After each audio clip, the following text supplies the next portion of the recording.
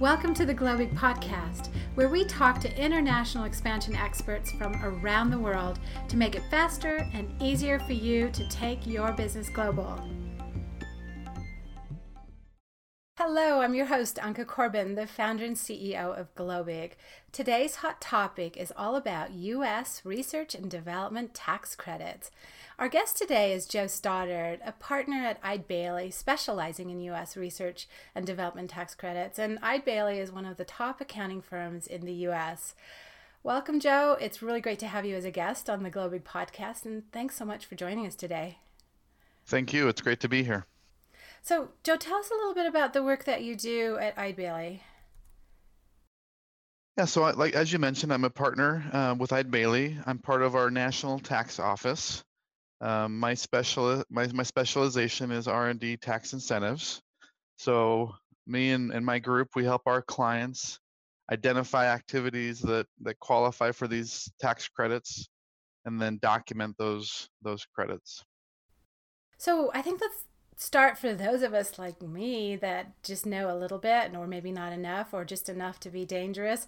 What exactly is R&D tax credits or tax incentives? I've heard them say. What are they? And are they just a U.S. Tax incentive, or are they global? Yeah, I'll start with the second part of your question. These are global. Most countries have some kind of R&D tax incentive. What are they? It's really these incentives are designed to encourage and incentivize companies to perform R&D within a given jurisdiction. So here in the U.S., the government provides several different types of incentives. The main one being a tax credit that can be a dollar for dollar tax offset to encourage companies to do their R&D in the U.S. as opposed to pushing those offshore to another country. Similarly, other countries would have the same motivation. The credits and incentives are structured differently as you look across the globe, but the idea would be to incentivize companies to, number one, do R&D so that it promotes innovation and that sort of thing, but also, again, to keep those R&D investments within that country or jurisdiction. And is this usually a national program, or are there also state incentives? So there's usually both. So here in the U.S., it's a national, what we call the federal R&D credit. Most U.S. states also have an R&D credit. And that would be similar across the globe. These are usually national credits, and then within each country there may be state and local incentives as well. And what do they consider R&D? Like, what kind of activities are really, that will qualify for research and development? And again, it's a little different definition as you look across the different countries. Here in the U.S., one thing that I will say is that most people hear the term R&D, and in their mind they have a picture of what that looks like. It usually involves someone in a white lab coat and using test beakers and a Bunsen burner, and certainly that type of R&D would qualify for the credit, but it's much broader than that. Lots of different things that you may not think of when you first hear R&D do qualify for the credit. Can you share some examples? Like, so we do a lot of work with technology companies. What sort of things do they do that might be considered research and development? Yeah, I kind of like to look at them in three different categories or buckets. So in terms of activities, so the first one would be product R&D. Product R&D could be brand new product development. So you have a software company developing a new software product. Other types of companies, in fact, a lot of companies that claim this credit in the U.S. are manufacturing companies. So kind of a generic example, but developing a brand new widget would qualify. But also improvements to existing products qualify. So enhancements, improvements, better, faster, stronger, that sort of thing would also qualify. The second bucket would be process R&D. So again, going back to the manufacturing company example, coming up with a new manufacturing process, making improvements to an existing process to make it more efficient, to reduce waste, that sort of thing. Designing tooling and fixturing and dies for a manufacturing process. These are all things that can qualify. So a lot of what we all do, I mean, we have a software as well, and so all of those activities, if you will, would potentially qualify for this, right? Exactly. One thing I want to point out with software, and that's really the third bucket, is we have product, process, and software. On the software side, it doesn't have to be software that you're selling or licensing to third parties, but even software that's used internally, whether that's kind of a software as a service type of model, or even just software you're using to run your operations, can potentially qualify. So lots of opportunities on the software front for sure.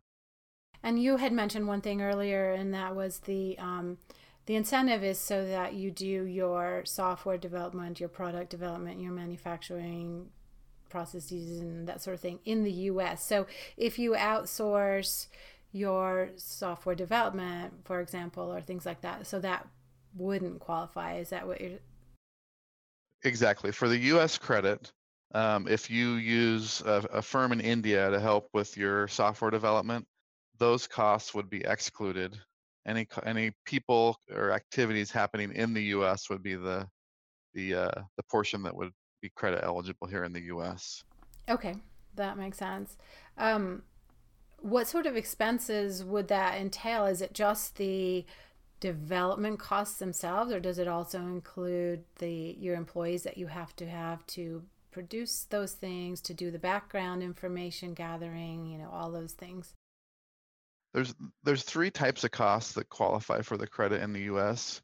Not to say that there aren't other R&D expenses out there that companies incur, but they have to be either wages or supplies or what's known as contract research to qualify. So most for most companies, the biggest driver of this credit is the wage piece. If you look at the averages, 71% of the expenses that are claimed for the R&D credit are employee wages. So it's Mm-hmm. really based on the time people are spending on qualified activities. But then you can add on top of that supplies, for prototyping, for example, testing, that sort of thing. And then the contract research piece would be anything that's outsourced to a third party. Again, that third party has to be in the US, but to the extent you're using an outside firm to do some testing, for example, you could include a portion of those costs for the credit as well. That's fantastic. So obviously, I would imagine keeping track of everything you do is probably pretty important, right? So what sort of is it really a good idea from the very beginning to kind of really document everything, or can you go back after you've done this to kind of see like what might qualify? Or The answer to both questions would be yes. It's a good idea to keep contemporaneous records of what's going on. But a lot of companies at the end of the year or the reporting period will look back and piece together some documentation and support. Documentation is important. Um, there is no specific record keeping requirement for the US credit, which is both the good news and the bad news. The good news is you have some reasonable flexibility to document things in a way that makes sense for you. But at the same time, we don't have a good roadmap from the Internal Revenue Service or the IRS to really show exactly what types of records need to be kept. So our companies in the US are going at it a little bit blind, but that's where I guess folks like me come into play. Since we work with the credit on a day-to-day basis and work with the IRS on this, we can give some guidance on how a particular company can retain and gather some documents to support the credit. does it have to be approved? So whatever you're proposing needs to go through some sort of an approval process, or just because you say that, all right, here's some things that we think qualify, will it be accepted that way? So there's no formal approval process for the federal credit. Now, some of the states have a kind of a pre-certification process and an approval process. But for the federal credit, you claim the credit, and then that would just be subject to future audit. And certainly Mm. not they don't all get audited, but there's that potential. So that's why you'd want to have that documentation in place so that if the IRS ever wanted to see that support, you'd have it ready to go. Yeah. So then, okay, let's say that you've got $100,000 in what you think is legitimately R&D or certainly should qualify for this. How does that then get applied? Is it a dollar for dollar, or how is that calculated? So it's a little bit of a complicated answer, and I won't go into all the specifics. But it's one concept that's important is that it's an incremental credit. So if you're computing the credit for, let's say, 2017, you don't look at 2017 in a vacuum. You have to compare your 2017 expenses to what you've historically spent on R&D. Now, the good news is there's a couple different ways to compute that base amount. So as a rule of thumb, to kind of cut to the chase, you're going to get a credit if you have R&D expenses typically that qualify. And the range of the actual tax savings is usually between 5 to 8 cents on the dollar. So we'll typically see that $100,000 of expenses example you gave equate to somewhere in the neighborhood of $5 to $8,000 of dollar for dollar tax offset. Okay, so that's really helpful. But is there a minimum that you need to be able to? So can smaller companies also take advantage of this, or is this really something that's primarily for larger companies and larger spends, if you will? Yeah, there's no minimum. So it's really, from a cost benefit standpoint, if the credit is $1,000, you're going to spend more time and effort and fees to a professional services firm to analyze that, then it's probably worth it. So I I do want to make another point though. A lot of times with the state credits, so if you're in a state that offers a generous R&D credit, Hmm. it makes the cost benefit equation work out a lot better because you can double dip. You get both the federal and the state credit, and that's really where you don't need as nearly as many dollars to make it work. Okay. Is there some sort of a threshold you think, like, all right, if you have at least X dollar amount in R&D, or at least you think so, then it's probably worth spending the time and money, but anything underneath, maybe not. Yeah, and it's not a hard and fast rule, obviously, but I would Mm-hmm. think if you can get to at least $50,000 of expenses that you think might qualify, that's where it's probably worth having a discussion and looking a little bit deeper. Um, can I make another, I guess, related comment for small businesses that I don't want to forget about? Mm-hmm. There is a new rule in the U.S. that allows startup companies to be able to use the credit to offset their payroll tax. And a little bit of background there. In the past, you've only been able to use the R&D credit to offset income tax, and Right. many startup companies don't pay any income tax. They Right. operate at a loss for their first few years. So this new rule that just came into effect last year allows those companies to now offset their payroll tax. So as long as you have employees, you can get some immediate cash benefit from the credit. So that's a big change that is very helpful for those startup companies. Absolutely. And what sort of qualifications are around being a startup? Is there a certain number of years or certain amount of income, or can anyone pretty much say if they're a couple of years old, they can say they're a startup? Or Yeah, and as with most rules that we have from the U.S. tax code, it's fairly complex. But to kind of put it into some rules of thumb, if you've been around for less than 5 years, you're certainly going to qualify as a startup, and you hmm. have to have less than $5 million in revenue in the year you're making that payroll offset. So just from a practical standpoint, if you started in 2013 or later and are less than 5 million in sales, you would qualify as a startup. Okay, that's super helpful. And I think obviously a lot of companies and certainly a lot of our listeners would definitely qualify. So this is something that they could really benefit from. Is there any sort of a cap on the amount of credits a company can receive? Like, let's say, especially a startup, as you know, it feels like it's almost all R&D, right? Yeah. So yeah, exactly. And so for the federal credit, the overall there is no cap on the amount of credit a company can claim. For that payroll tax offset we talked about, that you do have to cap that piece at $250,000 of credit. So you have to have a lot of expenses to get to $250,000. Mm-hmm. Um, on the state, I do want to mention that a lot of states do have a cap. So that a particular state might have $5 million of total credit they're going to hand out. So those states it is a little bit more limited, while other states it's a really kind of an open-ended credit. What are some of the states that you know for sure have, list a couple of the main ones that you know. Are they usually the kind of startup states that we all think of, like the Californias and the, states like that? Or is it really surprising where you get the credits?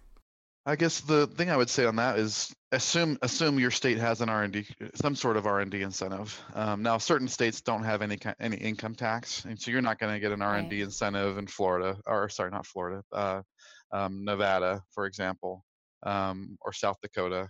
Washington State does not currently have an R&D incentive. The other states, though, I will mention California just because it's such a big economy in California. Mm-hmm. The California credit is you typically get a similar benefit for the federal credit. So that rule of thumb I used earlier of 5 to 8 cents on the dollar, the California credit would be a similar benefit. So you almost double it, really, right? Yeah, and in certain states you do even better. So in Arizona, your R&D credit can be almost double the federal credit. So you might be 18 cents on the dollar when you get both the federal and state credit in Arizona. So yeah, there's certainly some very generous state credits out there that shouldn't be ignored. Absolutely. That's really good to know. Did the new tax reform that came into effect in January this year, in 2018, did that have any sort of impact? Are there any things that might be related to this at all? The good news with tax reform is that the R&D credit was retained, while many of the other special tax credits and deductions that were targeted were eliminated in tax reform. So the credit remains a viable benefit here in the U.S. Um, the Congress did make a change to your ability to expense your R&D costs. The prior tax code allowed you to expense 100% of your R&D costs as they're incurred. This doesn't come into play right away, but starting in year 2022, you'll be required to capitalize and amortize your R&D expenses over a 5-year period. And if you have foreign R&D, those expenses would be capitalized over 15 years, so further punishing companies that choose to incur costs overseas. Now, we have a lot of time between now and 2022, so who knows what might change between now and then. But Right. as of right now, there is going to be kind of a less generous treatment of R&D costs here in a few years. And is there anything that anyone needs to do? So none of that would really apply to anything you're doing right now. It's just something to pay attention to that it will come into effect later. Is that correct? Or do things kind of get, like you were saying, there's some amortization thing issues. So is there any sort of impact right now that you have to think about in the future? Yeah, as of right now, nothing immediate, but the IRS, knowing that you're going to have to capitalize those expenses instead of being able to currently deduct them, they're going to start paying a lot more attention to how companies are classifying their R&D and are they properly identifying those expenses. Hmm. So, since we have a few years until this comes into play, it's probably good to set up your accounting systems to better track, those departments and cost centers that are performing R&D, so you have your records kind of in line with what's going to be more of a focus of reporting down the road. Right, because we all know it goes much faster than we think, doesn't it? Exactly. Yep. I know we talked a little bit about documentation, but what are you suggesting to your clients as far as, is there, a way that you suggest they pay attention really, like every month they kind of go back and make sure that they split the, and actually this is a really interesting question, is do you need to split the, here's some things that we're doing to our current product versus here's some time that we're spending on new things? Like, is there a way of documenting that would be super helpful? Yeah, and there is no one size fits all. To the extent, you have a time tracking system and know at least how people are spending their time in terms of different activities or projects, that's super helpful, but not required. Many many companies, when they hear time tracking or timekeeping outside of public accounting, of course, are going to cringe and have a hard time getting your employees to do that. So any kind of contemporaneous record, whether this is monthly or quarterly, even even some informal gathering of data in terms of, to your point, different projects people are working on. That's going to get you a pretty far down the path in terms of documenting the credit. That's just one piece too. And you're going to want to understand what people are working on, but also the projects themselves. We're not going to get into it on this discussion, but there's some specific criteria that need to be met for the credit. So, kind of consulting with your tax professional in terms of some of the details of those definitions and what you can do to capture that is another good idea. Good advice. Is there anything else that companies should know around, really about how to prepare, what to think about, things that might qualify that I just haven't asked you about yet? Yeah, I mean, I think the other important concept around this whole documentation piece is, and I may mention that there's not a one size fits all. Mm-hmm. I would always try to keep in mind the whole cost benefit of what's going on. You don't want to spend an inordinate amount of time and effort and fees to an advisor to document a small credit. Mm-hmm. So if you have hundreds of thousands of dollars or millions of dollars of R&D costs, you're going to want a fairly robust process and documentation in place, because your risk profile is fairly high if the IRS or a state would want to poke and prod at that credit. But if you're claiming a relatively modest credit every year, maybe $10,000, $20,000 of credit, just keep that in mind. I guess you can do a modest amount of documentation to support that. So, Right. And that's what we help our clients do also is, hey, let's make sure the amount of effort is right size for the benefit being obtained. Okay, that's really great advice. So if someone wants to learn a lot more about this topic and kind of explore this and see whether this is something that they want to pursue, what would you suggest, and where should they go to get some more information? Probably the best thing to do is just point you to our website. So that's at eidbailly.com. We have some information on the R&D credit, and then of course contact information for myself, and you can reach out to me directly and we can have a discussion. So that's probably the best source I can point you to. Fantastic. We'll make sure that we list that and the supporting blog article so everyone can see how to reach you and how to read the articles that are related and any sort of other things that you have. So I think that's a really great kind of next step, if you will. And Joe, I want to thank you so very much for joining us today. It was a pleasure having you. And again, these are areas that are just really challenging for us. And unless you're really involved in day to day, it's tough to know, right? Absolutely. I really appreciate you inviting me on this. This has been fun. Absolutely. So for our listeners, make sure that you go to the globig.co website. It's your one-stop international expansion marketplace. Lots and lots of free resources, training, planning tools, and obviously these excellent experts like Joe from around the world. And also don't forget to subscribe to this podcast for more fantastic international expansion podcast tips.